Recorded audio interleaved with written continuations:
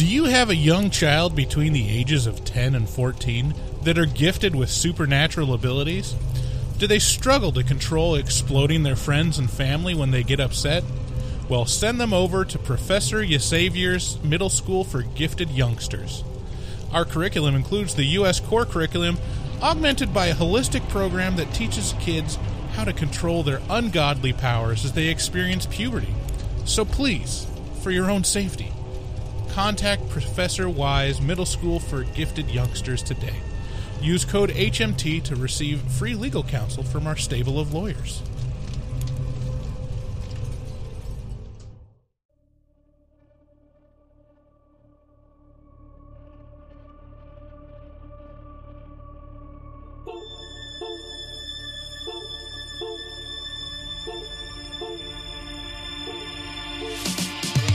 Is this a metal thing? Yes. Taste. David, what is this? Pretty thick. Great. I have to kill a lot of people. Just tell me what you want me to fuck. I have big tits and a tiny vagina. Oil me up, Daddy. I can't believe that Bryce prefers big tits. Mistletoe alert. This is backcountry. This guy was a real jerk. How long can Hugo be pregnant? Chomp, chomp, chomp, chomp. Oh, you're such a dick, David. Okay, everybody, put on your corpse handling gloves. Ew. Hoodie Picasso. Horror. Hello, and welcome to Horror Movie Talk. Hello! Your panel of expert hosts each week are me. I'm Dr. Bryce Hanson. I hold a PhD in spookology, and across from me sits... I'm David Doy. I'm the professor in scare stuff. We get spooky over here. Oh, we boy. have a real crazy time with horror movies and your friends and your mom and your dad. It's the best. Mm-hmm. We touch all of them. New theatrical releases always get priority, but we also review older horror movies, both good and horrible. It's true. That's a pun. Mm-hmm. We got a great movie today that we're reviewing. Our great show. Got a great show today. Got a great show. You chill out. Fucking calm down over there. Coming down off of that coffee high from last week. It's Oh, like really man. crashing. Yeah, Bryce went on to go on a killing spree. He kept ramping up. He was aborting everyone. You've been mentioning that throughout the week. I was like, man, you really were Really wired. Really dialed up. It's like, I don't know. It didn't seem that much different to me. We need to get some meth in here. Yeah, so we review new movies, especially new theatrical releases, of which one we're reviewing today is Firestarter. I'm a Firestarter. The Prodigy is a Firestarter. Yeah. Well, he's dead now, I guess, isn't he? Is he? Oh, Yeah, no. so sad. Did he start too many fires? He- He burned himself? Yeah. That's not funny. No. So if you're new to Horror Movie Talk, we got a website, horrormovietalk.com. It's spelled the way it sounds. You can go there, get all the links to the things. Oh shit. Today's the second Saturday. Mm-hmm. We do a second Saturday watch party. We're going to do one tonight. Yeah. It's going to be awesome. Mm-hmm. But you've missed it if you're listening to this right now. Shit. Fuck. Okay. We post new episodes every Wednesday, so please give us a subscribe. And if you like us, give us a rating. We need to do a ratings campaign again. Yeah. We are once again asking you to rate Horror Movie Talk. Well, here's the thing. Here's the deal. People have been the show's been getting bigger, and therefore a lot of people have been listening to a lot of our backlog. And the through line in all these new ratings we're getting is stop burping. And it's like, have you been listening for the last year? And the answer is no. They're like, we've been listening to all the episodes that you burp in, and fuck you for... Can you delete those episodes off the internet? And we're like, no. And they're like, ah. So, it's hurting. We're hurting. It's great. It's like if you were to come in blind and just read our ratings, you would just think that the entire podcast is burping. Yeah, because all the good ones are keep the burping up. And all the bad ones are stop the burping. And it's like, we haven't burped for a year. Over a year, probably. Yeah, probably more than that. So it's a crazy thing. So we need good reviews. And yeah, you can say whatever you want in them, but maybe just a good review would be nice. If you want to call and leave us a voicemail, call 682-253-4468. We'll start out the episode today giving a brief review and our score for Firestarter. We score on a scale of 1 to 10, 1 being miserable and 10 being good. After we give our score, we'll get into spoilers and take a deeper dive into what we liked and hated about the film. So if you haven't seen it yet, you can hop out at that point. Later on, we'll be checking our voicemail. There's one in particular that I'm looking for. Yeah. I love it when we get a new character, and a new whack packer. You know, I've been missing. Robert the Farter. A lot. He called last week. I know he called last week, and it was great. We have some repeat callers, but some of them fall into the realm of characters. Right. And Robert has given himself a name, Robert the Farter, and therefore he's ipso facto a character. Yeah. And then there's more characters. A new character arrives. So we'll get to that later. Let's talk about Firestarter. We went and saw Firestarter in the theaters. It's also on Peacock. Yeah. It's the dumbest, such a good app. It's the Am I dumbest right? name. Like, why didn't you just call it NBC? Yeah. And it's a bit shitty app too. So there you go. All right. Anyways, here's the trailer for Firestarter. Daddy, What's going on, sweetie? something feels weird. Something's changing. You remember the tools we taught you, right? Pencil, desk, paper, shoes. You're weird. Everything okay, Charlie? It happened again. What happened? The bad thing. If you ever start to lose control, what do? It didn't work. She's not a robot, Annie. She's a little girl. With little girl emotions, which are wildly unpredictable. Charlie? She just has to shove it down and keep it hidden. Our responsibility is getting her ready. Our responsibility is to protect her. Charlie? If they catch her, they're going to put her in a cage. Charlie? They're going to run tests on her for the rest of her life. We'll never see her again. If who catches me? Something's happened. I need it handled with discretion. And I need her back alive. Holy shit. Do you know what it means to be on the run? Bad men are after us. Really bad. I hate living like this. You're special, Charlie. I'm not special. I'm a monster. Charlie! I want to help her. You want to use her. Charlie? Don't be stupid. Where's Mommy? Do you feel that? Let her go or it's going to get a lot worse. Where's Mommy? Tell me now. She's the first of her kind. A real life superhero. You need to understand how to use it. It can't be a reaction. It's got to be a decision. That's the only way that you can control it. She's becoming a young woman. I'm not going to jail. And someday soon, you're going to change the world.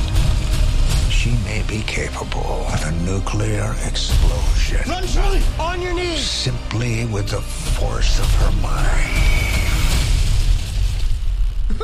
The whole world going to hell. Promise me that you'll never use your gifts to hurt people. I'll only hurt bad people, I promise. Trust me, Charlie. You don't have to be afraid. Please. I can help you. Liar, liar. Pants on fire. I don't want to hurt anyone. But it feels kind of good.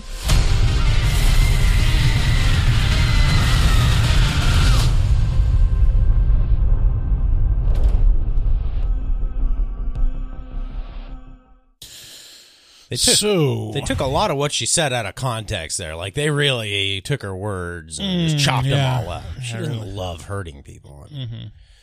That's all for... It was a hack job. That trailer is a hack job. Yeah, it's a hack job. Hatchet job. For poor Charlie. Firestarter is the second adaptation to Stephen King's 8th novel. It tells the story of young girl Charlie, played in this film by Ryan Kira Armstrong, trying to control her supernatural powers to set things on fire with her mind. After an accident in school, she finds herself on the run from the law and a mysterious government agency with her psychic father, played by Zac Efron.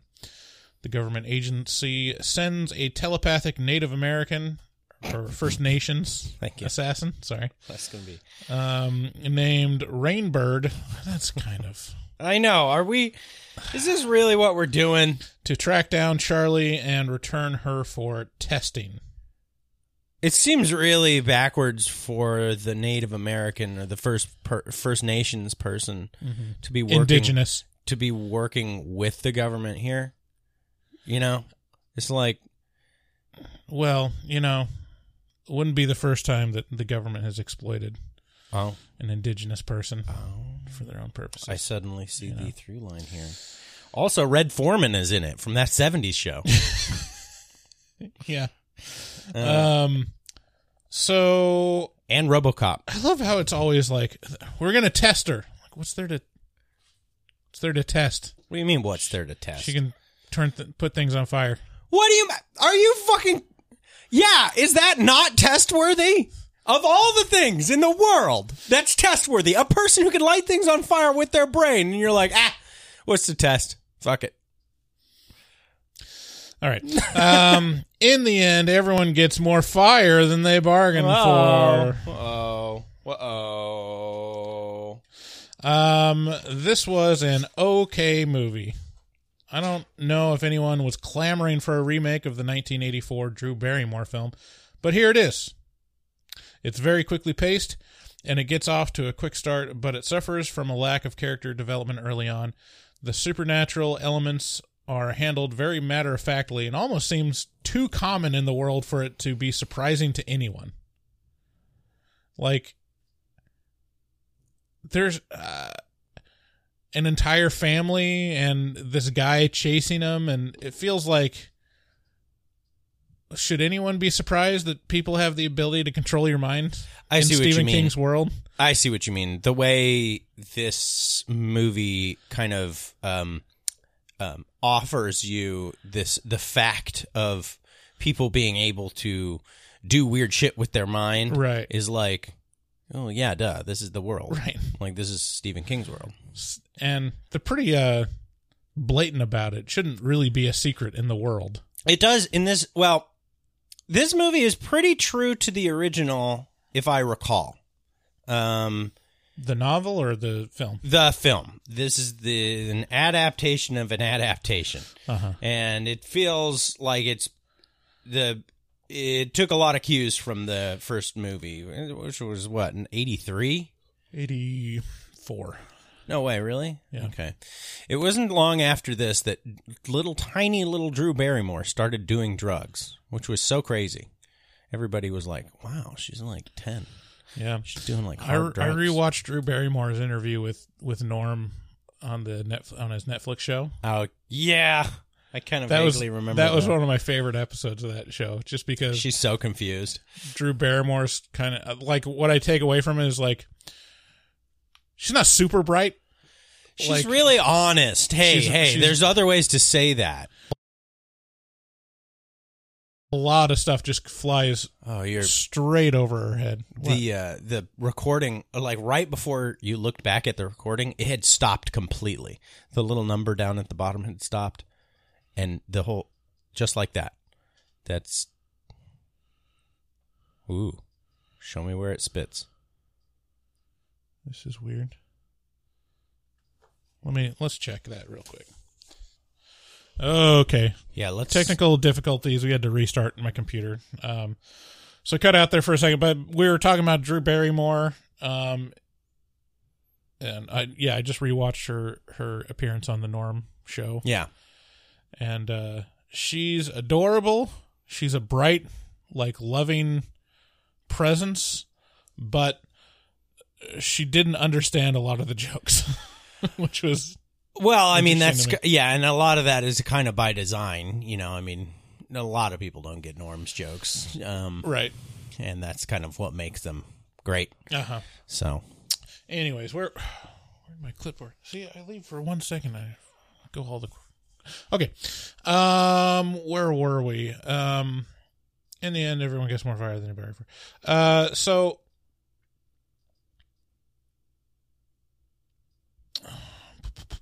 Okay, that's right. So where the film really shines, no pun intended, is when things get set on fire by Charlie. Like, it's unavoidable that you're going to have a good time watching her on a rampage at the end of the film. It's good times. And I haven't seen the 1984, but I can't imagine that the special effects can, like, hold a candle, no pun intended, to this one.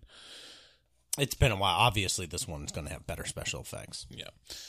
I wasn't blown away by it, but it does seem like an unnecessary remake / adaptation, but Blumhouse, shut up. You shut up. Blumhouse has found a market for remakes that no one's asking for, and it's going to serve it, goddammit. Remember Fantasy Island? Oh, yay, David. Of course I Yay. do.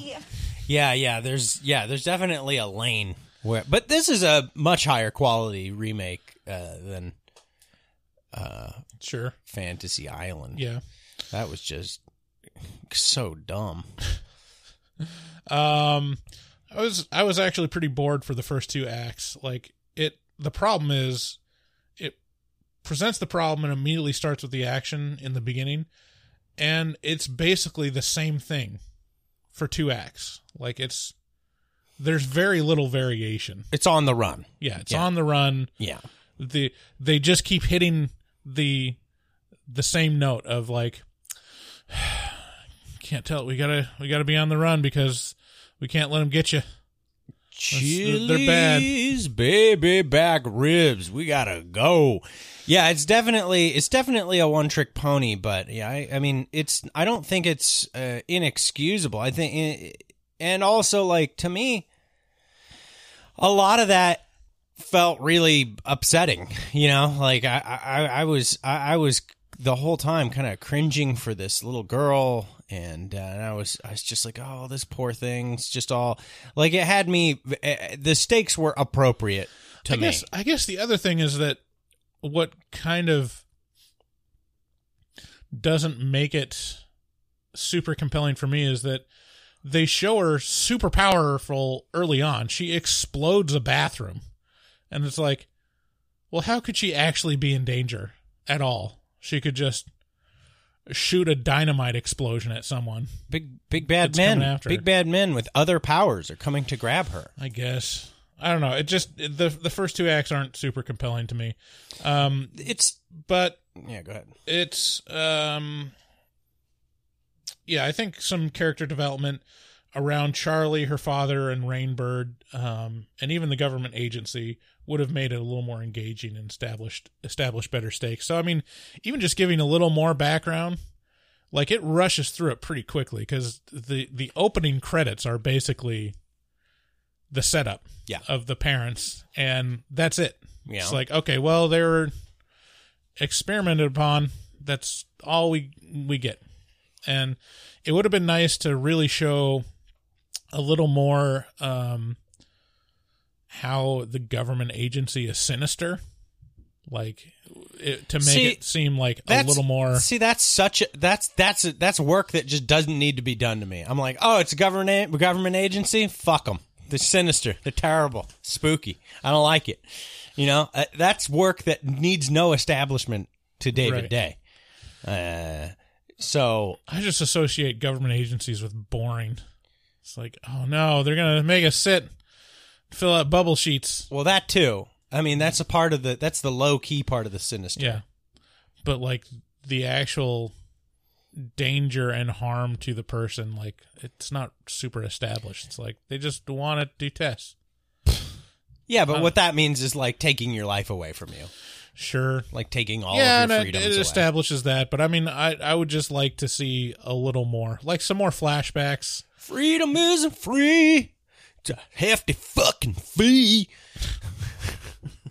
Okay. But it has some fun moments that are worth a watch with friends. I wouldn't rush to see it in the theaters. If you got Peacock, go watch it on that. This is definitely one of those films that's not sacred to talk during. Like you could have a lot of fun with friends, and I was kind of editing myself in the theater because there were some other people in there. But yeah, unfortunate that. But yeah, there's just a lot of moments. There was a great part too, like where she was like, "Liar, liar, pants on fire," and I was like, "Whoop, whoop, whoop, whoop, whoop, whoop." I was very excited about that. Yeah. So, what do you give this? I give it straight down the middle, a 5 out of 10. Wow, scornful. I mean, it's not a bad movie. It's not a good movie. It's perfectly average. Average means bad. Don't you know? Average. You centrist shill. David. It's not David. Yeah, so I disagree with a lot of stuff that you said. I think it's gonna, if it it sounds like it's such a fucking, oh my god, I never shut up about the childhood trauma bullshit. But I honestly, like, if the childhood trauma angle works for you, this movie's gonna work for you. Like, you're gonna be like, oh, damn, this poor little girl, and it really worked on me, and quite frankly, I about halfway through, I was like, oh, I feel great about. I like this movie because it's like a what do you call it? Those superhero starter pack movies. What do you call them? An origin story? Yeah, this is a superhero origin story like Brightburn, but that I care about. Like, I didn't give a shit about that kid in Brightburn. I did not care. And there was so much hype around that. Oh, this is the evil Superman origin story. It's Bizarro. He's gonna come in to get it. And then it just ended up being so stupid. I hated Brightburn. But this was a version of Brightburn that I was like, this is fucking cool. And I wish I guess it's open for, they could still come and do like Firestarter 2, but I wish they'd have gone Fire started. Start harder. Creosote. Yeah, so they could kerosene. They could come in and like I would have liked her power explained a little bit more. You know, there's like, which I think actually this is a good discussion for spoilers, which is like, what would your superpower, if you had to choose, like, what would it be? Because her power isn't exactly fire starting. It's kind of pyrokinesis, right? Which is kind of like the ability to excite atoms in some way, right? To excite or retard the movement of atoms, to get them to explode in fire. To excite or neurodiverge. Right. Atoms. No, I don't think it works in that way. No. I think you finally found the use case. I'm trying to not be offensive here, where David. it doesn't work. Like, yeah. I would have liked more of that, but I mean, hey, we're still waiting for kerosene, so maybe they'll come through with Firestarter 2, the gasoline pack, and we'll get to see it. But I really liked it. I'd say this is a strong, solid 8. I had a good time. Wow. Yeah, I really enjoyed this. Wow. I'm surprised it would get over. A 7 would be generous to me. Neurologically, we're diverging quite a bit right now. Like, wow, 8 out of 10. Mm-hmm. Yeah, this was a lot of fun. And I really enjoyed Zac Efron.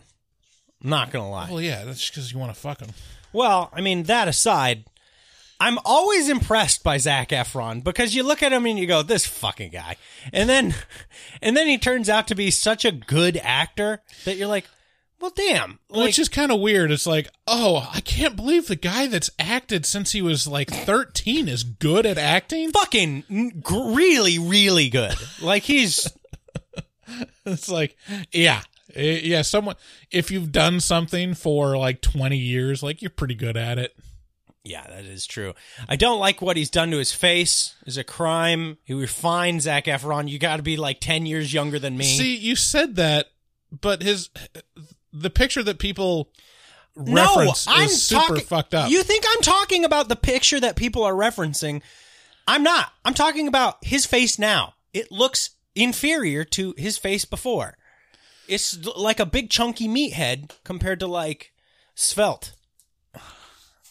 This seems like a whole thing for you. It is. Yeah, it definitely is. I don't like what he's done to his fucking big fat fucking head.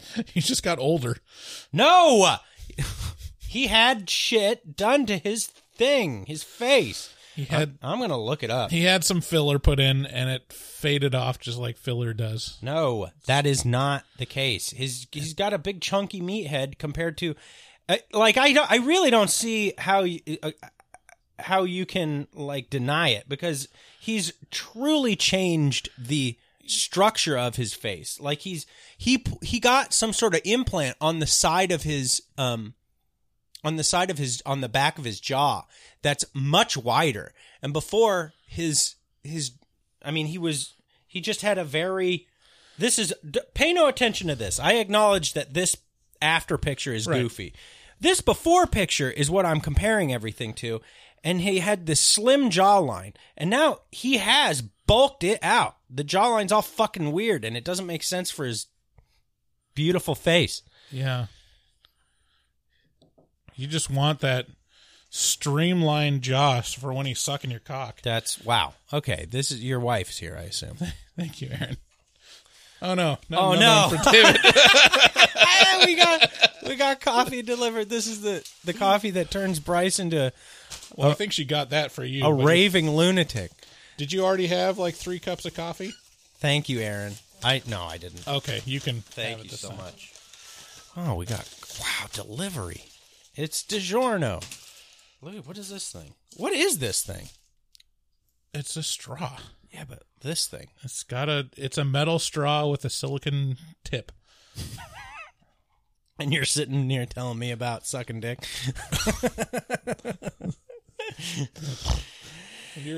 You're complaining about Zac Efron's jaw. Mm-hmm. Okay. I am. Yeah. All right. I think it's a crime what he's done to his beautiful face. I think he's just got older.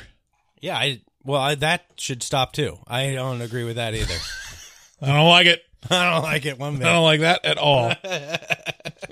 8 out of 10. 8 out of 10. Firestarter. I want you to hold this up against all the other films you've given an 8 out of 10 and say, it's as good as those ones. Here's the thing, stupid. The horrible part about this is having to rate movies that you just enjoy. Like having to, I just fucking had a great time watching this. And I think as far as remakes go, bingo. Like, great. They did a great job. I had a real fun time. And I was reminded of that horrible, shitty movie Brightburn that everybody was like, oh, Brightburn. And I was like, this is stupid. Nothing happens. It's not compelling. I don't care about the super bizarro Superman guy. I don't care about him. I cared about this little girl. I had a good time. The bad guy was bad. There was Red Foreman. What else could you want? RoboCop. Okay? It pulled all my nipples in regard to nostalgia. It was like, nostalgia. And I was like, oh, my nipple. All right, we're going to pause for a word from our sponsor. If you just heard commercials right then, you don't have to. You didn't have to. If you go to our Patreon and sign up for a certain tier, you get early access to episodes right after we edit them and without ads. That's right. So if you haven't done that, too bad. You're going to hear our ads, like our shop on horrormovietalk.com/shop. You can find our shirts, our stickers, and that's it. Also, we want to give a plug to our resident artist, Dustin Goebel. He always gives us awesome artwork to share with each of our posts. You can find him on Instagram at dgoebel00. That's at DGOEBEL00. reach out to him and ask nicely, and he'll do a commission for you. If you want to leave us a voicemail, call us at 682-253-4468. Thanks again for listening. Let's get into spoilers.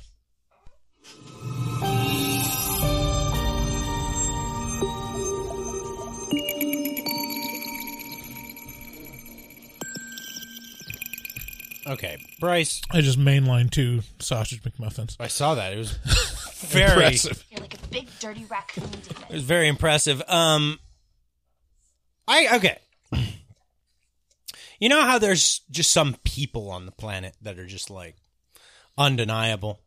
Zac Efron is one of those people, you know? Undeniable in what way? Well, you just, you know, you look at Giselle Bundchen or something like that, and it's like every guy is kind Are of... you saying you want to fuck him?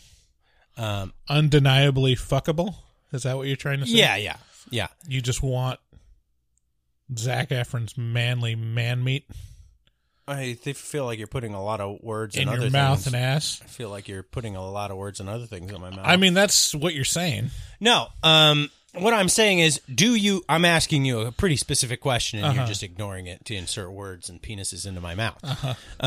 You know how it doesn't take me to put penises in your mouth. That's all up to you, David. Well, it seems like you're doing it right now, so maybe back off. Maybe, respect my space. You know how there's just, there's Brad Pitt. It's like, everybody, pretty universally, sure, you're just not going to, he may not be your specific cup of tea, but you're still going to be like, well, fuck. Goddamn. It's just impressive no matter how you cut it. Somehow. You're like, shit. I feel like Zac Efron is one of those people, and I feel like you would be hard pressed to find a woman who's like, get him out of here. Ew. It's just, you're just not going to do it. You're not going to find that person who's be like, can we not with this? Okay, I get it. She's still going to be like, yeah, he's pretty cute. He's pretty cute. I don't know. Yeah, I don't see it. You straight up are saying that Zac Efron is like, who's that?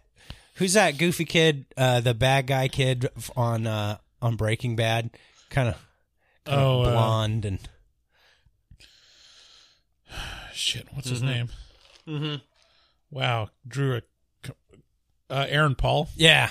No, not Aaron Paul. No, that's Jesse. No, I'm saying the bad guy kid, Pink. Plemons? Plemons. Jesse Plemons? Jesse Plemons. Yeah, are you saying, are you saying, I see no difference. Okay, now you're just trying to be. I don't know, I'm not into men, David, so. Okay. All right. Well, this is a good way to just retard the conversation. No, I mean, if Zac Efron came up to me and hit on me in a bar, I'd be like, oh, okay. All right, we'll go to your place. All right. Yeah. I mean, if he asked nicely, I would suck his dick, okay? Okay. As long as we are in agreement. Yeah, I mean,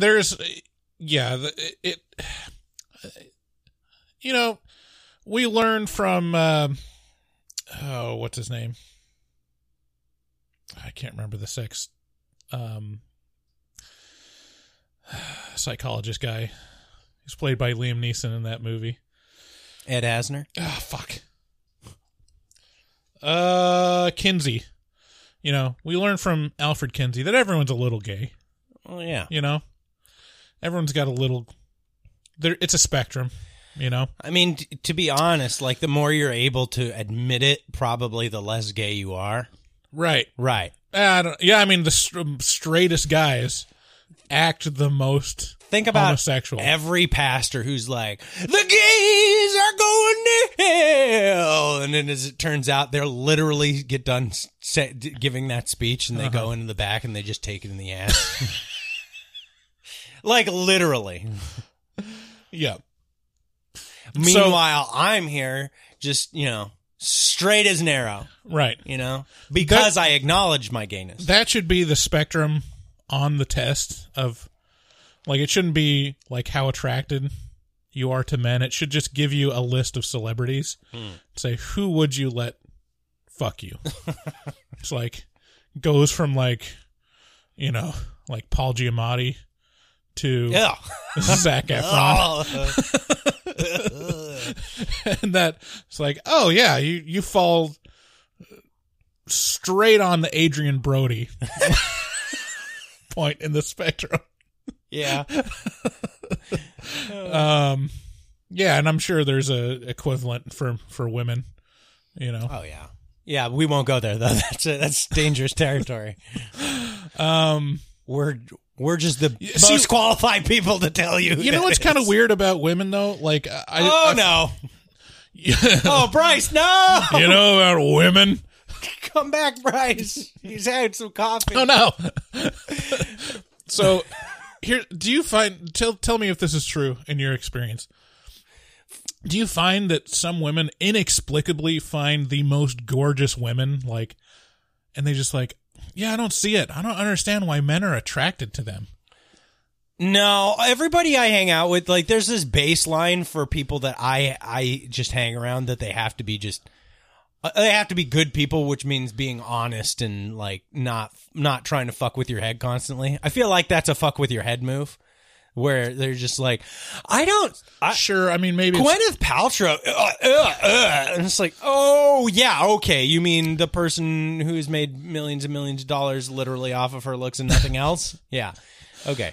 Hey, she's talented. She's a talented actress. Yeah. No, I love her work with Goop. Okay, well, I guess that I'm in the. I feel like I've seen like this phenomena where, yeah, it's called trifling bitches.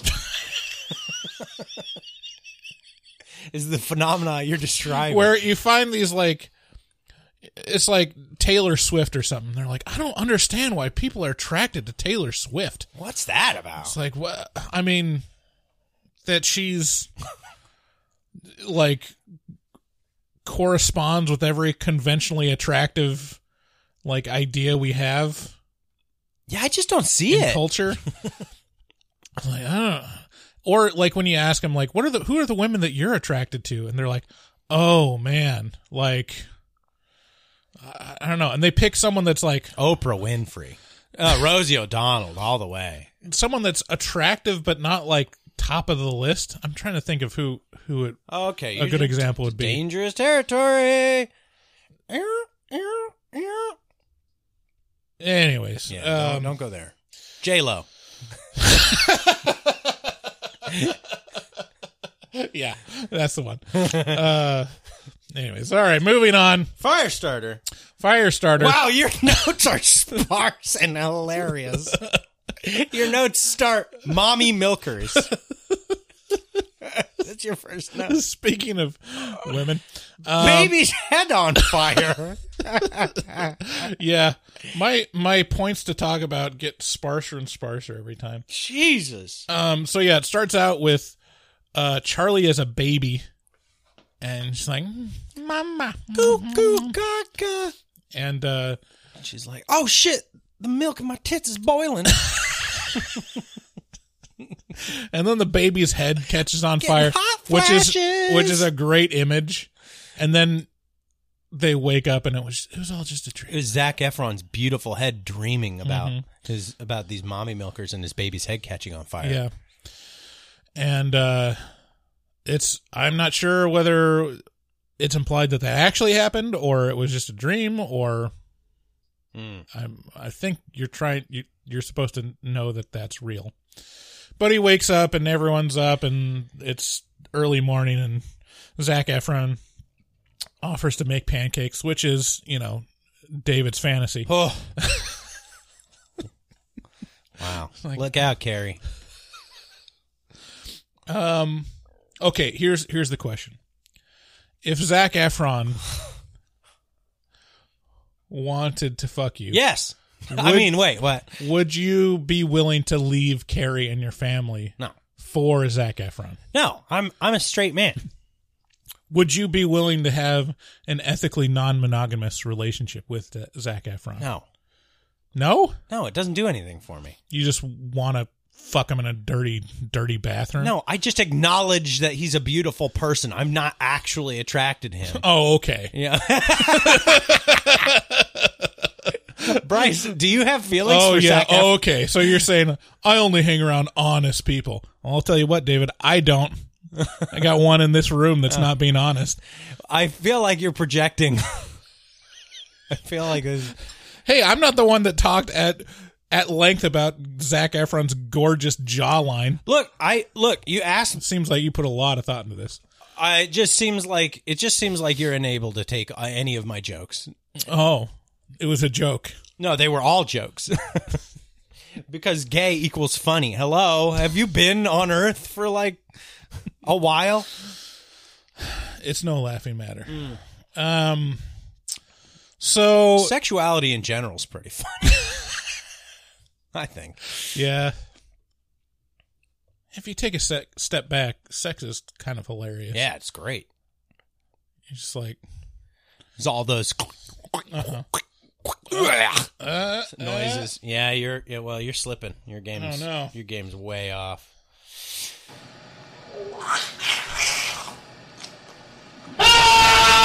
Okay.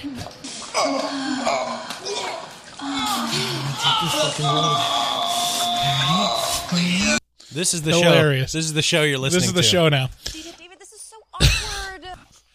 So, anyway, then it goes to the credits, and the credits is like younger Zac Efron and the younger mother, like doing interviews, The Office style, about their abilities.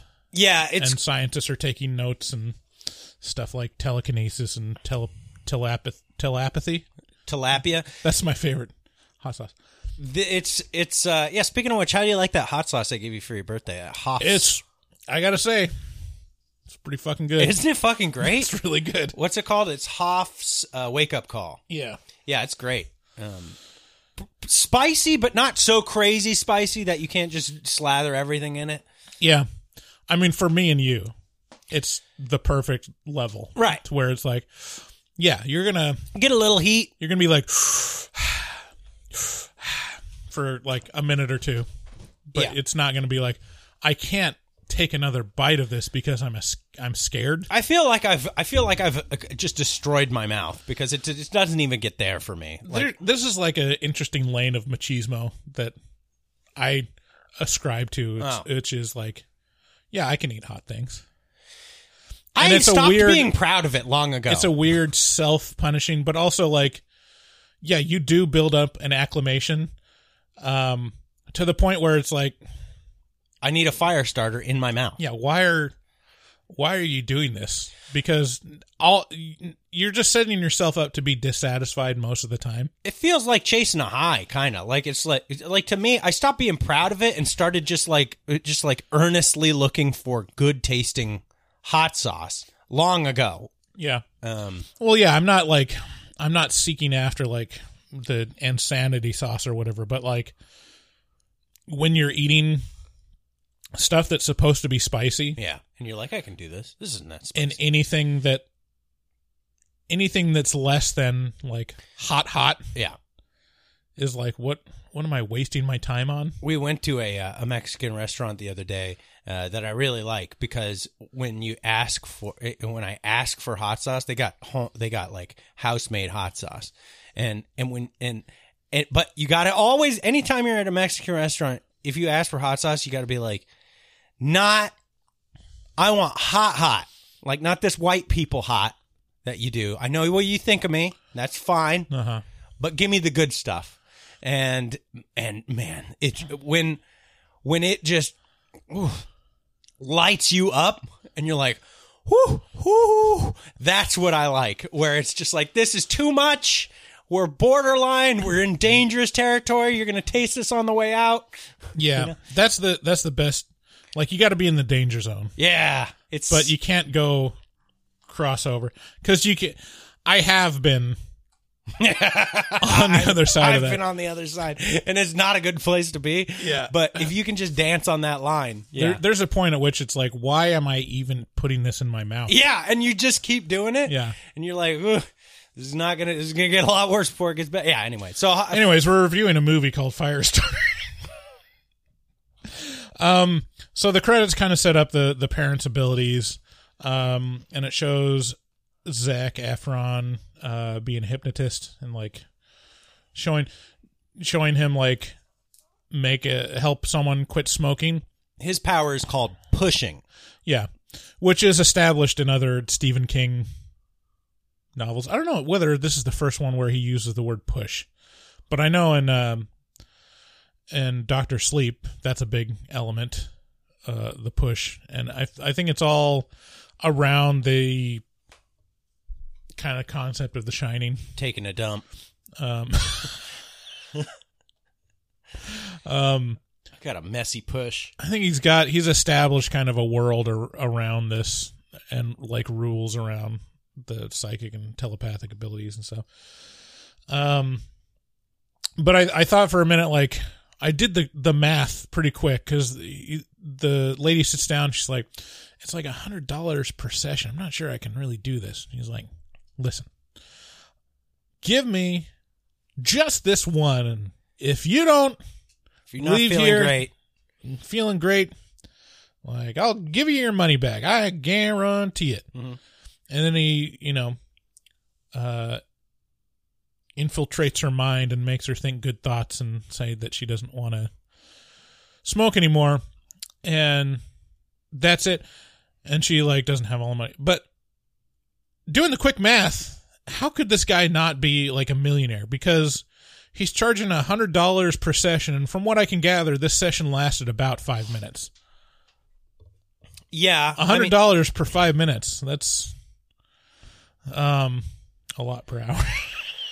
Well, I mean, they kind of, this is touched on a little bit, which is they have to keep a low profile. And so that's all very intentional, right? So if he just like mopped up and became well known as this person who just worked miracles, like literally just worked miracles, then his cover would kind of be blown. So I appreciate that they went to some effort to just be like, look, the dude could just walk up to a millionaire and be like, give me all your money. And the millionaire would do it. Hey, but that's a really good point. You got to keep a low profile. That's a really good point. Why doesn't he do that? This is my favorite part about superhero movies, this theory crafting around the powers where you just go, what's the best thing to have? Okay, so so are we limiting ourselves to Stephen King superpowers? No. I mean, I wouldn't like to. I'd just like to know what have you given this much thought? Is this I usually do it in like the this versus that element. So like my favorite one is, I think the best one in my opinion is, would you rather have the power of invisibility or the power of flight? Wow. I mean, the perv inside you says invisibility every time, right? Everyone goes to the perv. And yes, I would go into women's locker room, but there's so many more you fucking abilities perv. Abilities in that. Now you're just struggling to find. Oh no, I remember now. My favorite one was that I could add into there would be the power to rewind time, like 5 minutes. Mm-hmm. Like you would maintain all your knowledge from it, but you could rewind time and relive the last 5 minutes. And so it's like a running thing to where you can't go further than 5 minutes, but there's always like the last 5 minutes you can redo. So that every time Zac Efron's pumping one out into your mouth, you can just rewind that and just experience that infinitely. And then, yeah. Is this the gayest episode we've ever done? No, there's definitely gayer. Yeah, so that one was one of my favorites in a hypothetical, which is like, yeah, would you rather have the ability to be invisible or rewind time 5 minutes? Yeah, I don't know. That's I don't know. With that, I'm so enamored with the idea of rewinding 5 minutes. It's like that seems like so powerful to me. Seems so boring. It does seem very powerful, but I just think about my life. You know, it's powerful because of the person that you would end up being, right? Because you go, there's limitless possibilities and my actions don't matter at all. Right. So suddenly there's no consequences for the way that you are. You can just keep Groundhog Daying the whole thing. The last 5 minutes. The last 5 minutes. How satisfying it would be to just be able to slap someone as hard as you can. And that would be great. I think there's a real danger with the rewinding 5 minutes thing because have you ever played a Choose Your Own Adventure book? Uh-huh. And you know that fucking cycle you get stuck in where you're just dog-earing every page and you're just like, I gotta go back. I fucked it up. I didn't get to the right thing. You're just gonna do that with your whole life. You're never gonna be able to fucking fall asleep. It's gonna be like a drug that that you can't put down, and is just available to you just right there all the time. I think that's bad for your mind being able to do that. I think invisibility wins. Wouldn't that also be bad for your mind though? Just. Yeah, I don't know. Yeah, but in a way that is not that doesn't break the time-space continuum kind of thing, you know? Yeah. Yeah, I mean, what could you do with invisibility that you couldn't do with rewinding for 5 minutes, though? You couldn't rewind time. You'd be invisible and not be able to manipulate time and space. I think that a buddy of mine many years ago made a very strong argument that pyrokinesis is maybe the strongest power of them all by a wide margin, because essentially what you have to do is break the power down. And so what is pyrokinesis? It's the ability to excite or retard the movement of atoms. And so with that, what can you do? You can fly. You could make all of the air molecules beneath your feet become completely solid by shifting how they move, and then push yourself through the air. You can obviously light things on fire. You can also slow things down to a point where time basically stops. And it's like, you're talking about like Jean Grey volumes of power. Wait, how could you slow time down? Because everything, relativity, right? So things are only going as fast through time as they are going. So if everything gets slowed down, then time speeds up, right? Around them. I guess how much, right? Is how it much pyrokinesis around the entire existence? Yeah, it depends on how much power you got, right? But it's a cool thought experiment, because if you can just, let's say all that you can manipulate is what's in a 50-foot radius around you. Well, you can bend time in a 50-foot radius around you. I still don't follow how you could do that. Okay, so moving at the speed of light means that everything else.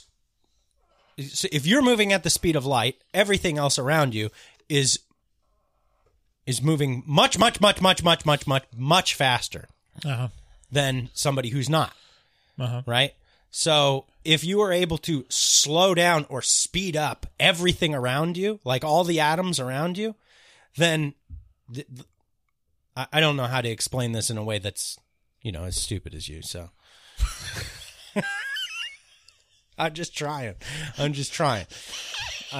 don't understand. I don't understand how to get down on your level.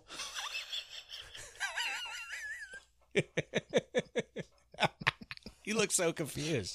This is so obvious to me. Yeah, basically you'd rather be the Human Torch than any other superhero. Well, not specifically the Human Torch. As someone with pyrokinetic abilities. Isn't that what the Human Torch is? His have some weird, limits and rules where he has to be on fire. I can't recall his specific array, but yeah.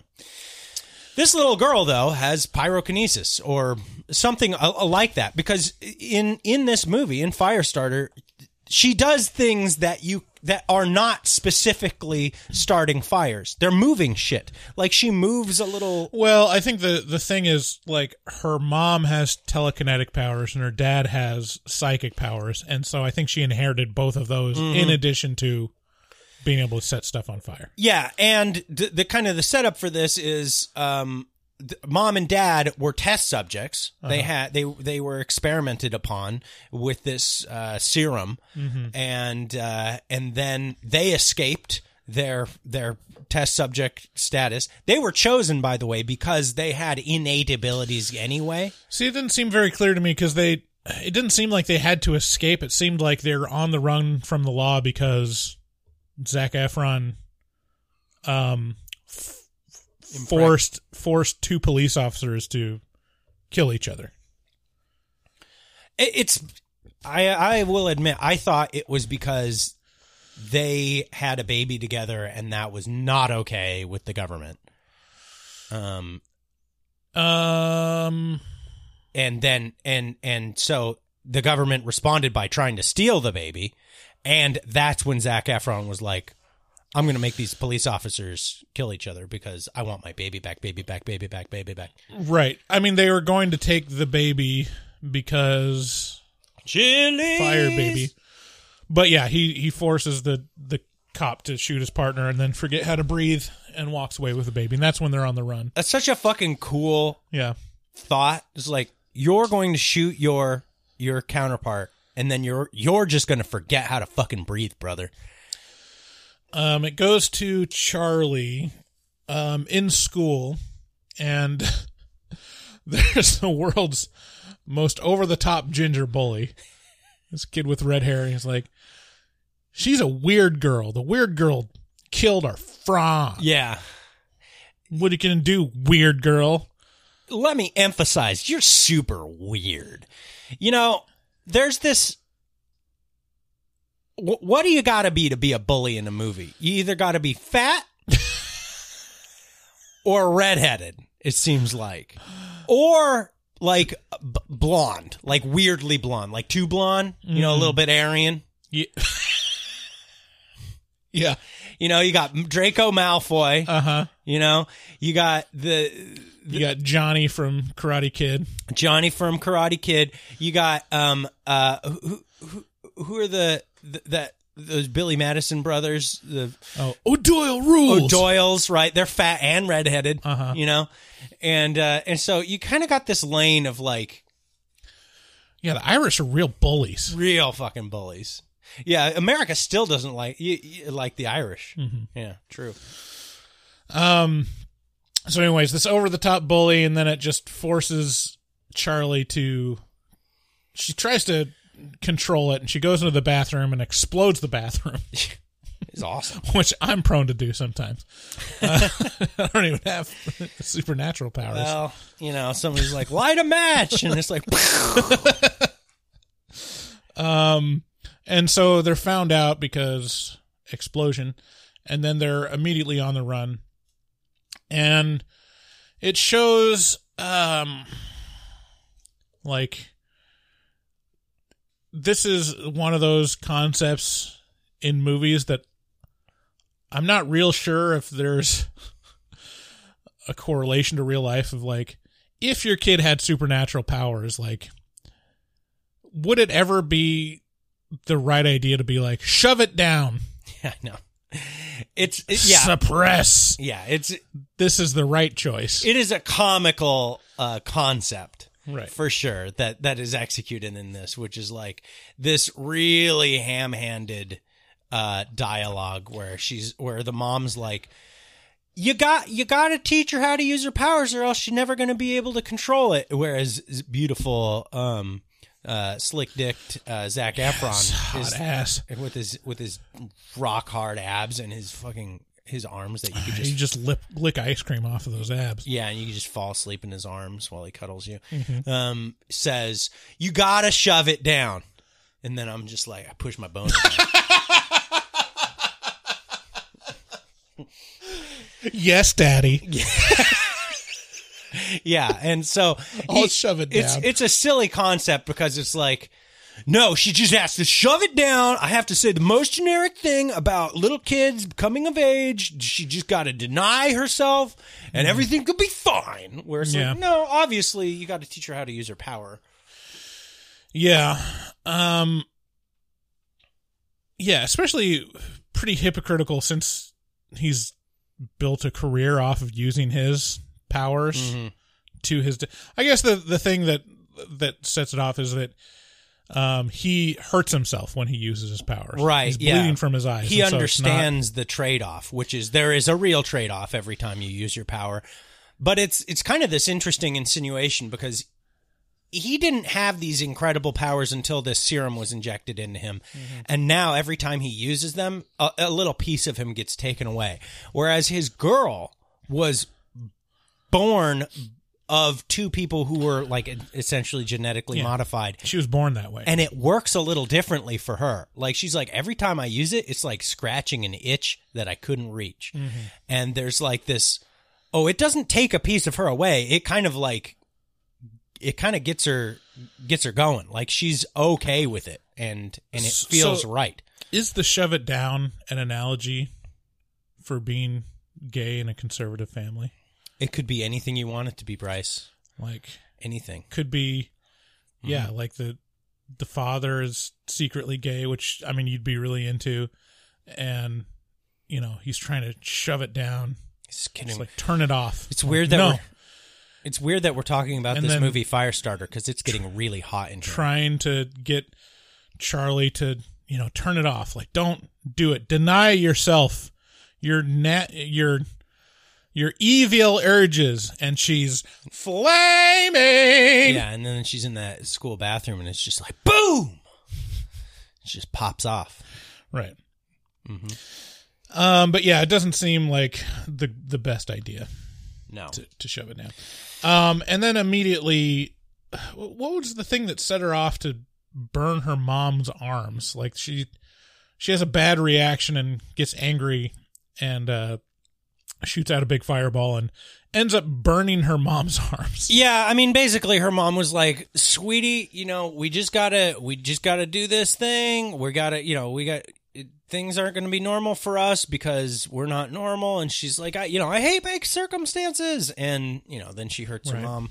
And then, and then the government activates the indigenous hitman. And he's kind of, I'm still questionable about what his powers are, but I think he had, telepathy. Like he was able to push people. I don't think he was able to. I think his power was being semi-immune to the guiles of all these other powered people. Because I thought he controlled Zac Efron for a second. Am I not remembering that right? I think Zac Efron was just trying so hard to fuck with this guy, and he was so stoically unmoved that was why Zac Efron was so heavily fucked with, because every time Zac Efron uses power, it takes a chunk out of his soul. Yeah. His superpower was tracking. Which is from movies what I understand a lot of little racist First Nations people. Just really good trackers. Yeah, it's a little racist, isn't it? Problematic. Yeah. Damn, Blumhouse. And then they run. Well, they find an old man. Yeah, but her mom dies in the attack in the indigenous people attack. Yeah. Well, she kills her mom, kind of. Really, she lights the house on fire, and she was dead before that because the Rainbird choked her out. She was dead. She fell dead out of the closet. Okay. And yeah, so they're on the run away from Rainbird. Her mother's dead. It's just her and her dad, and they get picked up by an old man. And this is just filler.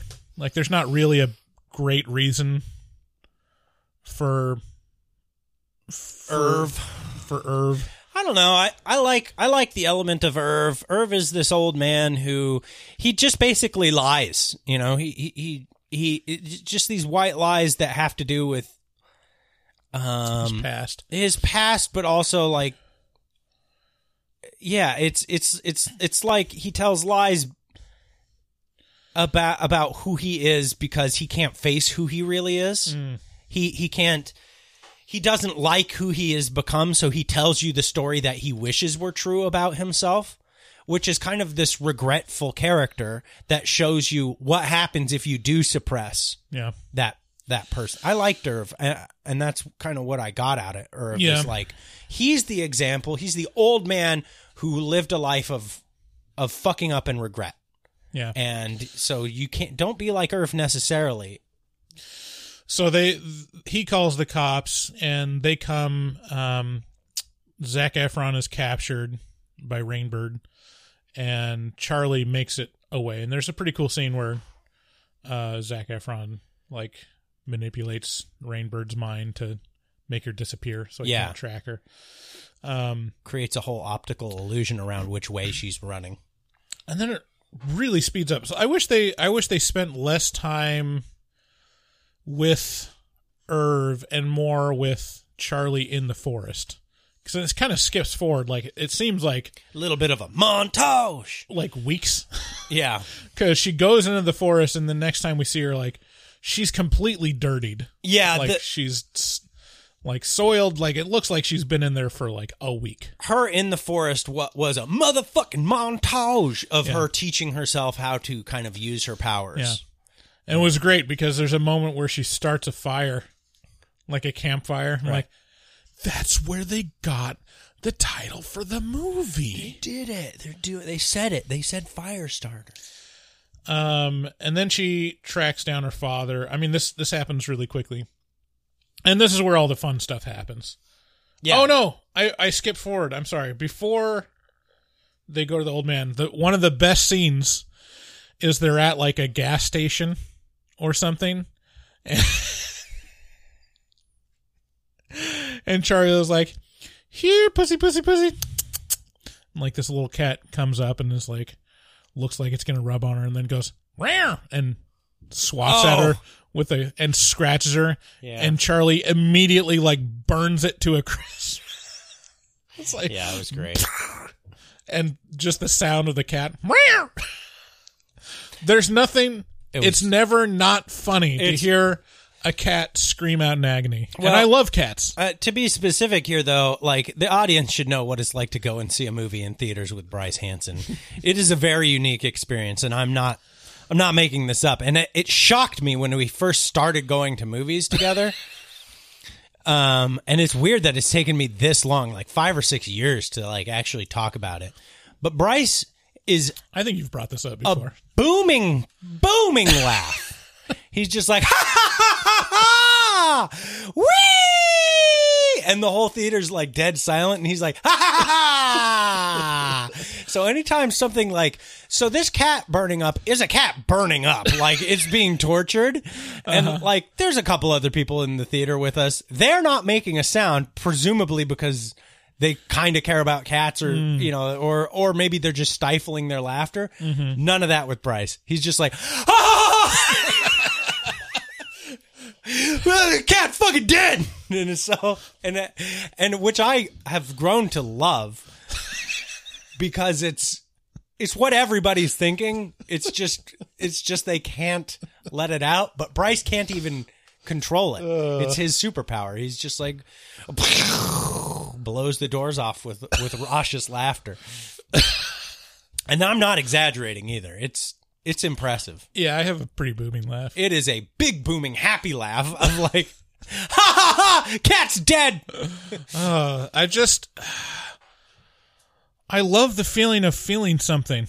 Oh yeah, you know, it's very clear. I feel nothing for most of my life, and there's something that makes me laugh. It's like, I'm taking advantage of that. Something about that cat being lit on fire and dying a horrible death. There's something about imagining, I don't know what it is. Finally, like, feelings. I just imagine the filmmakers like what kind of, I imagine the fun that the director and like the special effects people or the sound design people have doing that scene, because they played it like over and over for like dozens of time to get the exact right timing and sound. Yeah. And that they were delighted by it. Yeah. They're like, this is fucked up. Yeah. Like, and I don't know. No, you don't need to justify it. I think anybody who sees this movie will also have a and that's what I like about it, is it's the most earnest reaction. And then Charlie's dad is like, you got to put it out of its misery, which, I don't know. If it were me, I would just like stomp it on its head or something. Oh, yeah, like, sure. Put it out of its misery quickly, But she decides to, just roast it some more. I don't know. In the trailer, it shows her exploding a bird. I wish there were more of those. Yeah, bird explosions. Anyway, she makes it. So, I mean, that's like kind of our taste of what's to come. Yeah. And then Red Foreman kind of explain. He's like the creator of this batch 6 or whatever the fuck this drug was that they injected Mom and Pop with, and he kind of explains the whole potential of Charlie, which is this bitch could literally bring about the end of the world via like her powers. Like she could, like, this is the discussion that superhero comic books and movies really never really have, because it's all kind of a foregone conclusion, but it's at the core of the whole thing, which is like, this shit is so fucking dangerous. How can we entrust this kind of power to a kid? Right. And how can we let this kid just run amok through here? Like, yeah, I mean, we do need to control this. Yeah, in comics, like, they use that argument when it's convenient. So, like, X-Men, there's a lot of this. It's all of it. This is X-Men. And then a lot of this. Like, the more recent, meta Civil War comic book stuff is, Civil War or, The Boys. Yeah. Like all that stuff. Or, what was that cartoon? Yeah, that cartoon. On Amazon. Am I getting tired of comic book movies? Yes. Yeah, a little bit. I've been tired of them for like 4 or 5 years now. They just keep pumping them out. I gotta say, I watched Doctor Strange. Yeah. In the Multiverse of Madness. And it was entertaining. That's the thing that sucks, is like, they're always entertaining. They're always fun. But, could you give me there's nothing else new? Yeah. There's nothing else in the theaters. And so that's part of like why I appreciate this film, even though I think it's kind of mediocre and it's not. I think we need more mediocre films or lower budget films in the theater to kind of even it out between the movies that cost $300 million to create and anything else. Like, it's hard to find the anything else now in theaters. Like, there's a lot of stuff on Netflix and streaming platforms, and I don't know.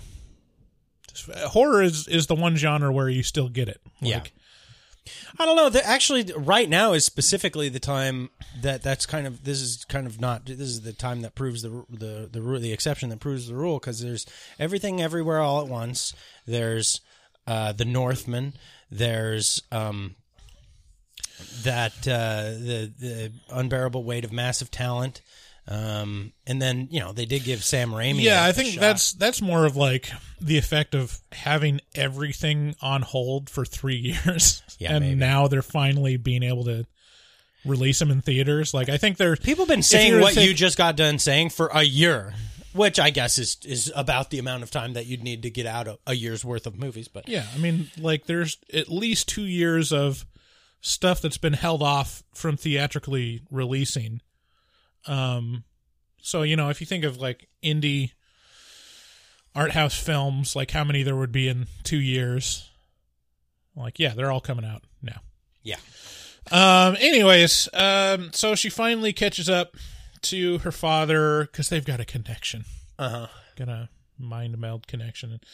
And then her father kind of inexplicably just tells her, burn them all. Yeah.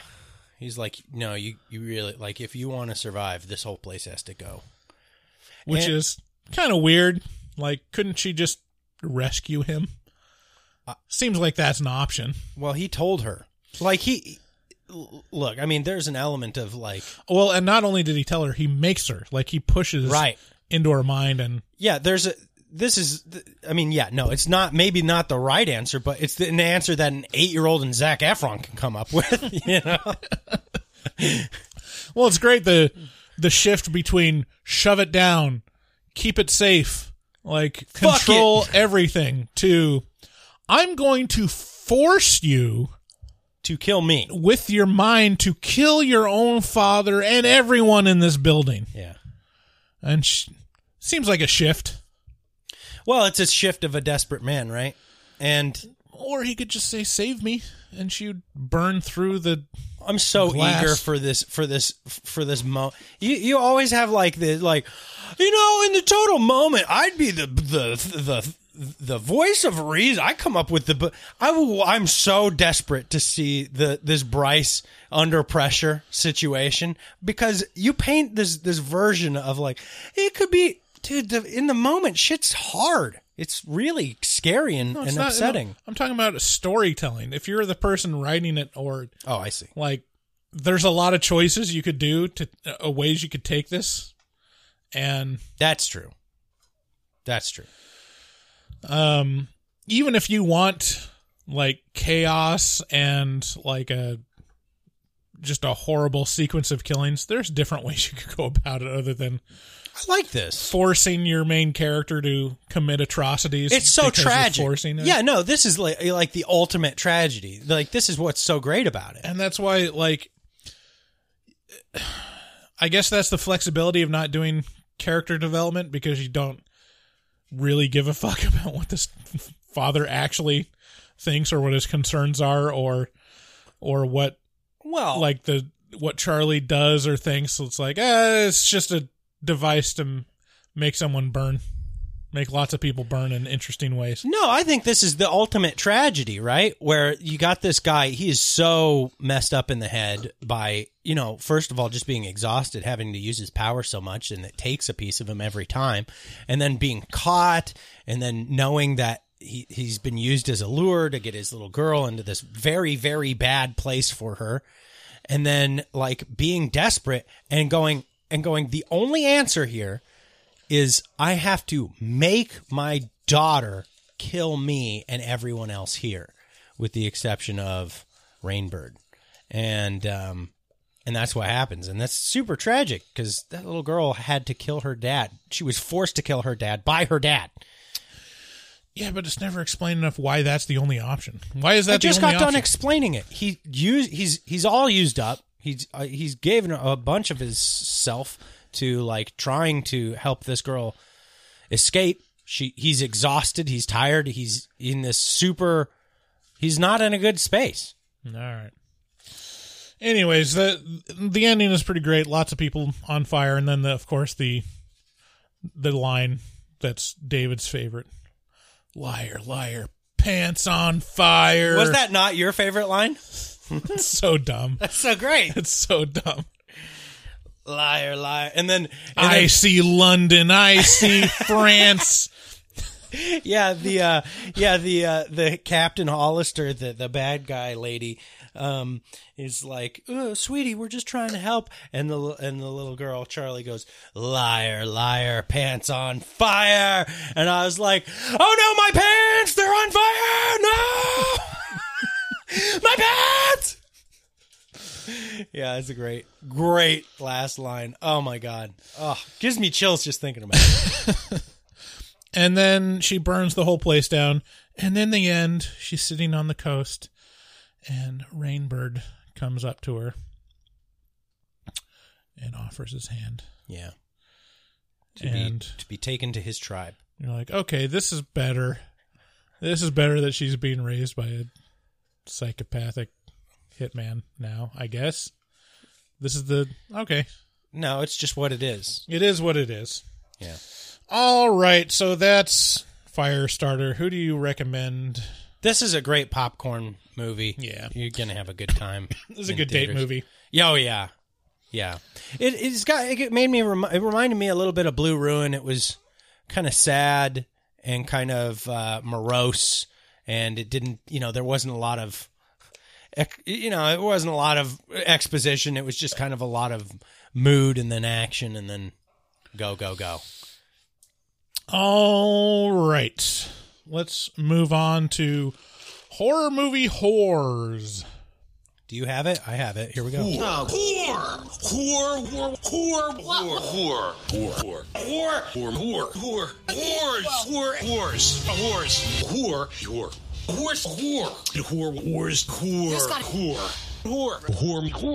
I have it pulled up. If you want, I can play these. I got it. Oh, okay. This is a little bit where you guys call into us at 682-253-4468, and, we play your messages on the show, so thanks for calling. This one is from Glittercore. She's talking about, she said the last episode, so it wasn't the sadness. What was before? The wailing?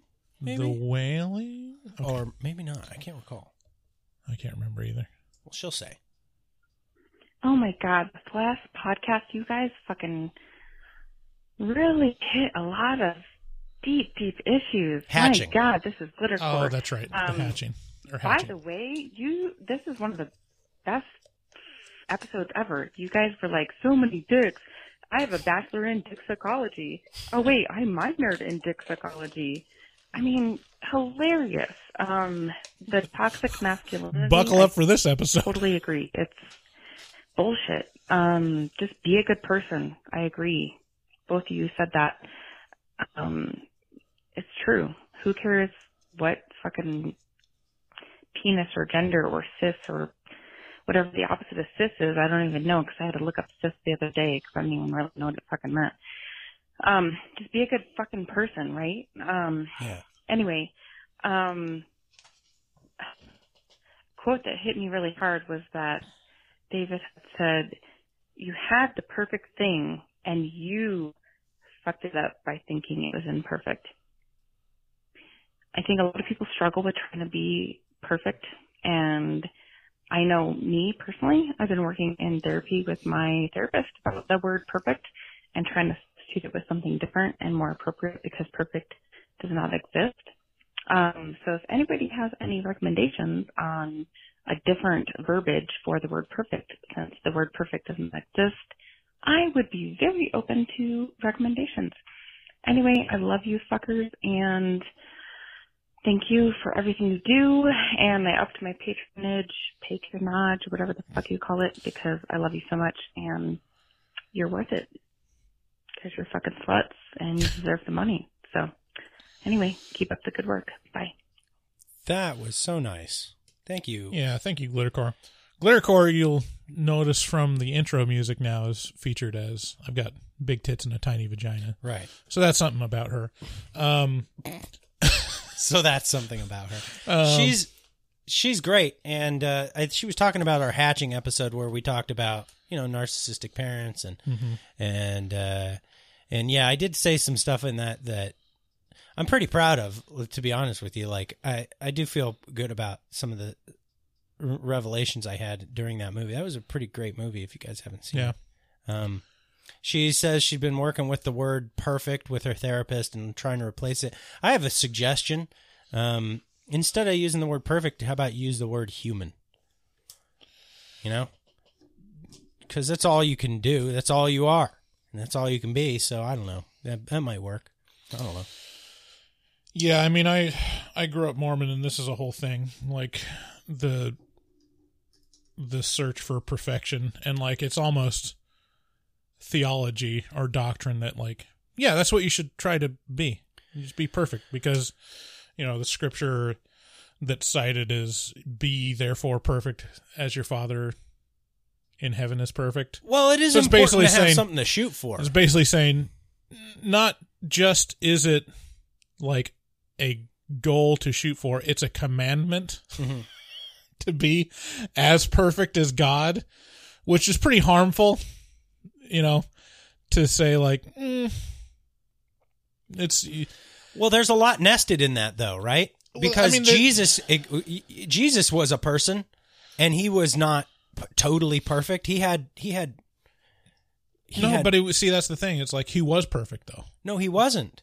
Well, in Mormon doctrine, he was perfect. So anything. So all the fuck ups that he made. What were the fuck ups? The 20 years of shit we don't get to hear about Jesus because he was going through hard shit. Coming to terms with being the Lord. I don't know. That's all apocryphal. I don't know what apocryphal means. That's stuff that's not in the Bible. So how can you comment on it? Well, because it's an intentional exception. It's like, where's the 20 years? Okay, well, sure, David. In the David canon, Jesus was a fuck up for 20 years. I mean, like, that's the... Anyways, in Mormon doctrine, it would be like, no, he was perfect and he did only what his father would do. But what would be the point of making... Even the things that, like, you could point to as like... Hey, that might be a point of weakness, which is like, I don't know, we're getting into. He was made into. He was made into. What would be the point of sending your son to be a person, if not to show that I am you, I am like you, and you are not perfect, right? It's an attempt. It's all a journey, right? I feel like this is an assumption that everybody just like sidesteps, which is, oh, Jesus was perfect. But, well, then what was the point of sending him at all? Okay, well... To be a person. Why would he be a person instead of being God on earth? Like, why a person? Why born in a goopy mess, Well, I don't want to turn this into church, but I mean, all I can speak to is Mormon doctrine would say it this way, and I don't think it's necessarily unique, which is it was God come to earth to experience life, in the chaos that is, mortality, or to experience mortality, but he's still God, and to be God, you have to be perfect. Like, you can't accept that there's part of it is you can't accept him being God if God is fallible. So anything that Jesus did was the right thing. So even if you look at the parts where some people point to as like, oh, that's weakness, him expressing weakness. It's like, no, that's God. That's what God would do in that circumstance. So stuff like him asking, for the cup to be taken away, him like turning over the tables in the temple. It's like, those are all justifiable actions of God. I feel like this is all another one of those things where it's people limiting, putting like bumpers up for God. Like, oh, God can't be imperfect because then he wouldn't be God. And it's like, if God wants to be imperfect, he damn well can. He's God. Like, and why would you limit him in such a way? Like, this is the part of the thing that makes him amazing is like, I don't know, all this. Okay. I mean, this is all to say, the whole point I'm trying to make is that, yeah, it's harmful to have that conception of saying like, no, you can be perfect, so you should be. Like, and you should feel bad when you're not. So we agree that it's dumb. No, I agree that it's dumb because it's not. We're not God. Yeah, and we don't have a perfect knowledge or. But we abilities. Are. He's in us. Like, you have to accept humanity on humanity's terms, not only with yourself but with other people. Maybe that's exactly what we're both saying. Like, that was the whole point. I'm trying to make my point through the way of Mormon doctrine. Okay, I'm gonna wrap up this theology debate right here, right now. Jesus is the bread. Okay, next call. Jesus. Thank you for your call, Glittercore. Oh, this might be her again. No, it's not. Hi, this is the girl from Colorado that I cussed Bryce out last time. I just listened to the stagnating while I was driving, and holy shit, I fucking loved it. I think I'm as fucked up as Bryce is, so thank you for that. So it doesn't make me feel as shitty about myself. that movie was fucking insane. Like, I'm so excited to watch it just based on your guys' review. And then it got me thinking into, like, a deep, dark hole of myself where I'm like, why am I enjoying everything Bryce is talking about and shit? And I'm like, dude, that is so fucked up. But those are the kind of things that, like, no one talks about. So I don't understand why David was, no offense, being a little bitch. Mm-hmm. But, yeah, dude, like, the things that you were talking about with, like, abortion and Hitler and all that other shit, I'm like, those are cool fucking conversations, And then I started thinking more about it, and I'm like, dude, am I really that fucked up that I enjoy these kinds of things? So, like, for example, when you're, like, watching porn and, like, nothing's getting you off? Yeah. And then you, like, start going into a darker hole and watching more fucked up shit, and you're like, nope, it's not doing it for me. And then next thing you know, it's, like, 3 a.m, and you're watching a girl eat cereal out of another girl's asshole, true story. And that finally gets you off. Like, don't you guys feel like just so dirty and shitty after watching something like that? Like, do you guys feel ashamed of yourself? No. No, that was a really cool fucking movie, and I want to know what other kind of fucked up shit do you guys like to watch, or I'm totally down to have a conversation with Bryce about all the things that make David uncomfortable. Love you guys. Bye. See, Bryce loves this because it's literally just her shitting on me. So Bryce is No, like, yeah. No, that's not the only reason why I love it. The question of, don't you feel terrible after getting off over watching some girl eat cereal out of another girl's asshole? I'm like, that's just Monday, bitch. Like, what are you talking about? How could you feel bad about the thing that gets you off? Yeah, don't kink shame me. No, like, I think both of us listen to this because I was kind of paranoid because David, again, was being a little bitch about the last episode. Mm-hmm. And I was like, I don't know about this last episode. We went too far in some places, especially Bryce. And I was getting paranoid about it.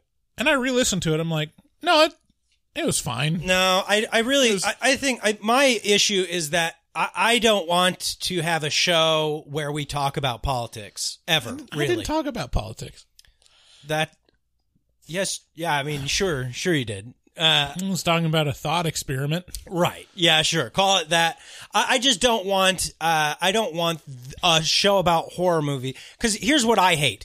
I hate when the podcast that I'm listening to, like, about a certain topic gets so off topic that it starts liking the smell of its own farts, especially in the political realm. So, like the 30 minutes we talked about Zac Efron and how much we want to fuck him. Yeah, but that's so like easy. Like everybody can agree with that. There's not a person alive who's not gonna be like, yeah, I didn't want to fuck Zac Efron. But when it gets into the abortion debate, then I'm like, well, there's gonna be a lot of people who get really. See, look, you're taking this as an attack. I'm just telling you why I didn't like it. I know you're saying you're putting words in my mouth that you're saying we were talking about the abortion debate. Put a lot more about that than that on your mouth. I mentioned the word abortion and like the frame of the discussion, but I didn't have a debate about abortion. I was talking about how if you're vegan and you believe meat is murder, but you also believe that life doesn't start until birth, then it's not murder to eat pig fetuses. Well, that's we can all agree on that. I know. That's all. That was the only. That's not a political statement. That's just fact. Right. So no, I think we both were a little paranoid about that episode. And she mentioned that she left us a voicemail, and so we both listened to it independently. Yeah. And I called you and asked you if you did, and you're like, yeah, I don't really appreciate being framed as I was a little bitch. Well, and I no, it wasn't that. I don't appreciate the idea that you're more fucked up than me. Like, that's where I took offense. That too. Yeah. I specifically, I'm like, no, I am definitely, I have a way more fucked up sense of humor, I feel like. Just based on where I go every night, just watching television programs with my wife. It's dark as sin. It's terrifying. Like you would like there would. It's the darkest places you can go. If it's on TV, it's probably not going to be that dark. Oh no, that's the fun part, is making it horrendously, like cavernously terrifying. Okay, yeah. Like yeah, bringing it to the darkest places imaginable. Yeah, you watching. Well, I think one of the examples you're probably thinking of is watching The Ultimatum, the Netflix show. Oh, that's stuff like that. Where that's it's like super fucking light. I'm talking about taking wholesome shit and turning it into like the most depraved stuff that you can imagine. As like, this is our fun thought experiment that we do every night. Right. Is like making things the darkest, most disgusting thing you can imagine. And that, so I like, and I like the depths of the depravity that I'm capable of, I feel like is much darker. But yeah, although I don't know, I feel like you and I could get to some pretty dark places as well if we did that.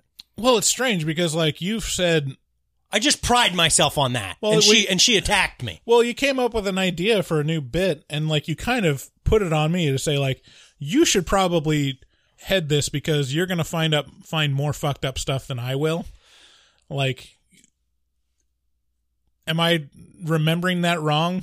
Because well, a big part of that was, I know, like, I had the idea in my head about the bit to begin with, so I knew how I wanted the reaction to be. It's very hard to make Bryce react a certain way, whereas I feel like I knew where you wanted to. I birthed the bit in my head, okay. and so I go, well, there's no way I can like transpose actions onto Bryce. I can't make him act the way I want to. So, yeah. There was an element of control on that one. Okay. Anyway, I really like this caller. But yeah, I love the fact that it's like the phone call is framed as, I can't believe that I'm as fucked up as Bryce. Yeah, that offends me. That specifically offends me. What I've learned is that you should just never attribute any kind of label or characteristic to David because he's going to fight back against it and take offense. I hate you. Yeah.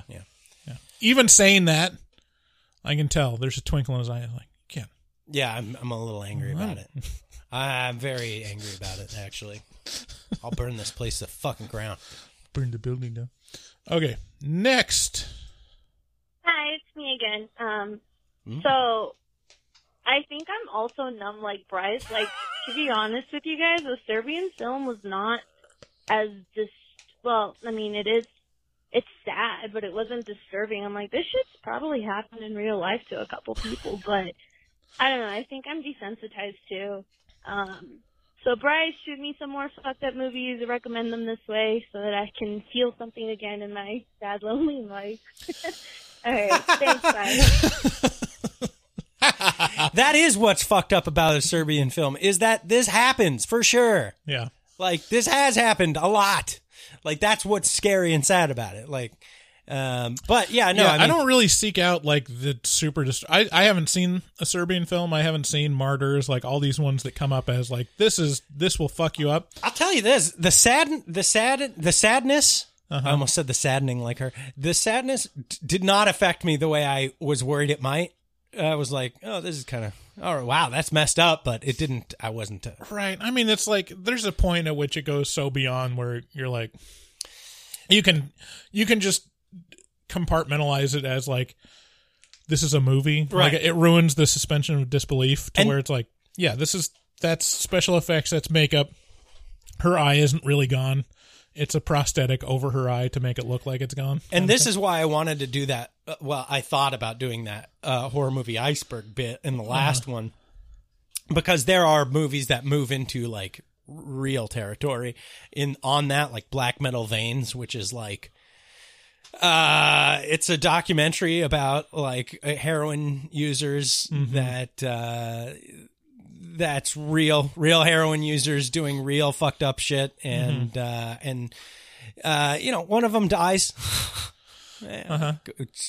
on camera, and there's some question about whether or not that's real, and you know, like that kind of shit. Yeah, and if you want to go find some true darkness that's not like fake movie darkness, go to Soft White Underbelly on YouTube. Oh, you'll discover some like Just I found casual, matter of fact, like human misery. Yeah. That can't be compared to. And by the way, I found that for Bryce. Bryce didn't find that until you. I found it and gave it to Bryce. So I'm so fucked up, right? Me.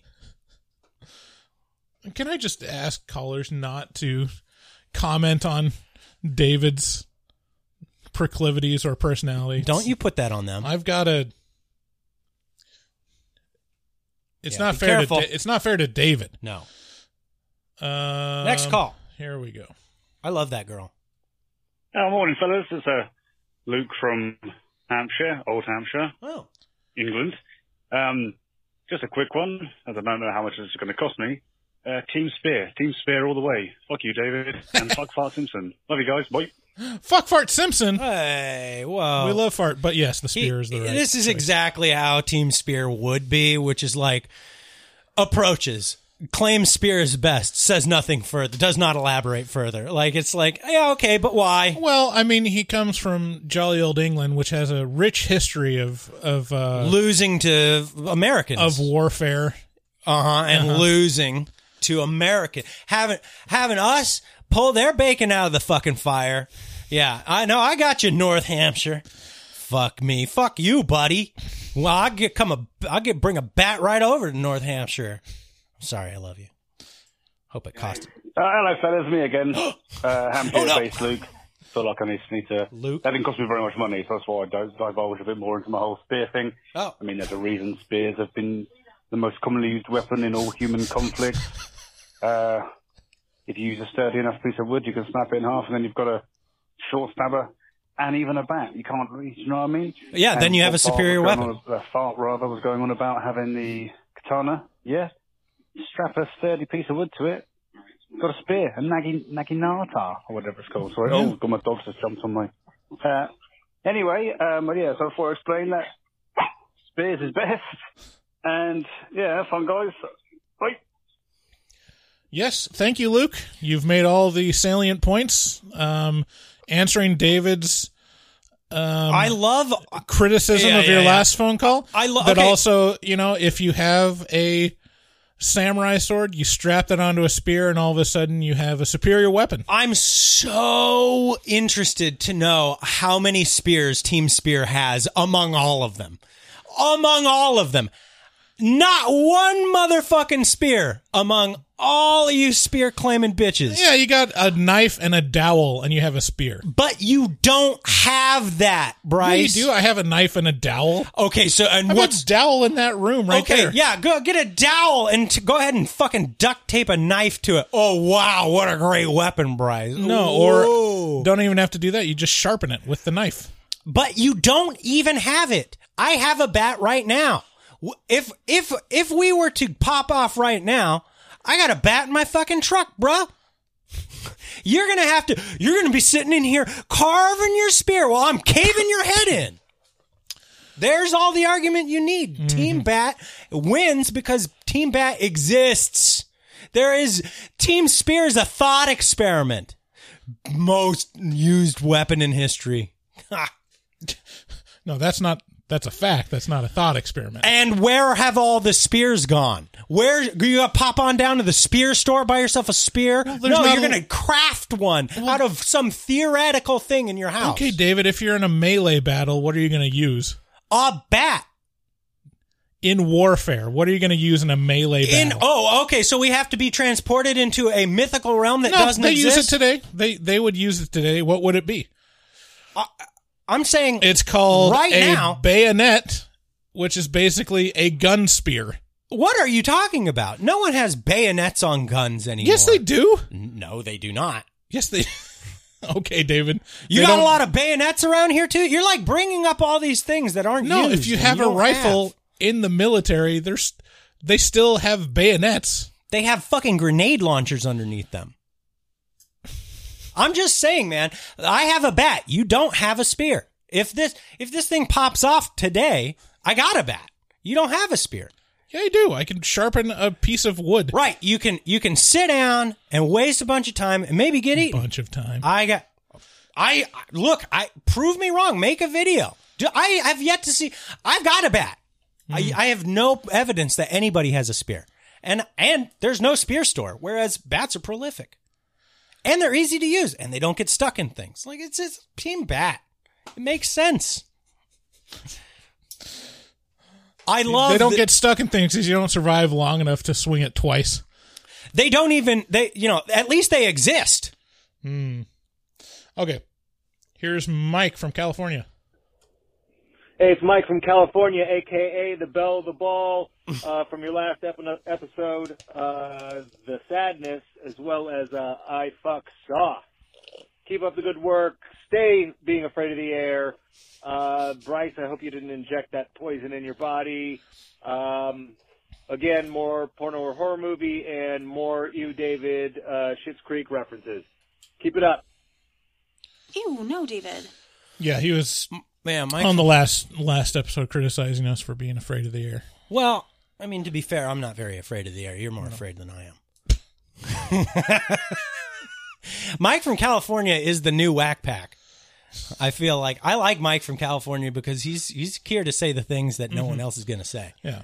I thought you didn't want to be political, David. He's the belle of the ball. He proclaimed himself the belle of the ball, which makes you the belle of the ball. That's exactly belle of the ball action. That is actually what happened in Southern, balls. Is just whoever comes in and says, I am the belle of the ball. Shit. That person did it before me. And the other women are like, fuck, why didn't I think of that? Damn it. I told myself the last ball, I'm going to proclaim it, and I forgot. It's really on me. Oh, fuck. Okay. Here is our last caller. Hey, fellas. CJ from Massachusetts. Hey, so I was just thinking, if you want to get more people talking about HMT, I think you should start having more political debates on the show. Any publicity is good publicity, right? No. All right. Take care, guys. CJ's been calling every episode. I got to say thank you to CJ. You're a good caller. All right. So here are my opinions on the Jewish people. Oh, dear God. The Jewish race. Uh-huh. No, I don't. No, we don't want to get in. Again, it wasn't a political conversation. It was philosophical. Here comes Bryce reframing history the way he does. Oh, spears. Blah, blah, blah. Everybody knows it's bats that are the most prolific weapon used in history. Yeah, to the people that lost. No, to the people that kick ass and take names. Badass. Like people. who? What civilization used primarily bats and established the entire worldwide Scottish people emperor led by Mel Gibson? Those were swords. They were big old bats. I know. Yeah, the Scottish didn't win that fight, David. I'm not sure if you watched the same movie as me. Were you inspired or not? If you want to be drawn and quartered, use a bat. George Washington crossing the Delaware with the motherfucking bat, bro. Crossing the Delaware. Well, all of World War II was fought with bat launchers. These artillery cannons that were just designed to launch bats into the faces of their enemies. Your fucking spears are nowhere in all history. These bullets are just shooting out of these little tiny bats. Bats are transcendent. I'm feeling loopy. Any success fought by the spear is just because it's a very long bat. Right. Yeah, Ouch, David. Ouch, David. It's okay. I'll stop hitting you with a bat now. Ouch, David. All right. That is our episode. I think we meandered long enough. Holy moly, man. Thank you for listening. Join us every second Saturday for our second Saturday watch party that we're definitely going to have tonight. Please, again, leave us a review on Apple Podcasts or whatever you can. I think you can do it on Spotify now as well as other places. Podchaser. Share the show with a friend if you know someone that likes horror movies. And if you want to leave a voicemail like you listen to those other beautiful people, Call 682-253-4468. And Zac Efron, if you're listening, David just really, really wants to fuck your mouth. I got something over here that you got to take care of. Oh, that was. Oh yeah, that it was my it? wiener. Yeah, no. Oh, okay. Yeah. I thought you were gonna play something. You were fiddling no, with it was your my computer. wiener. I need him to take care of it. Okay, you could grab onto those augmented jaws and just shove them right in your crotch. Well, he's got to touch my bat. That's for sure. Yeah. All right. Touch my bat through the fence. See y'all later. Bye. Bye. Hello and welcome to Horror Movie Talk. An opinionated and accidentally funny horror movie review show. Go, go, go, go, go, go, go, go, go, go.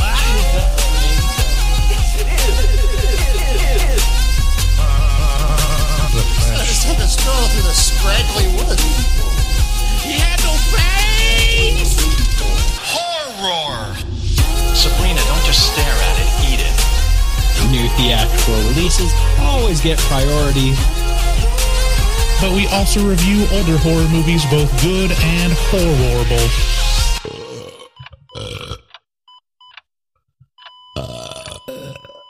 Wow, that didn't sound good.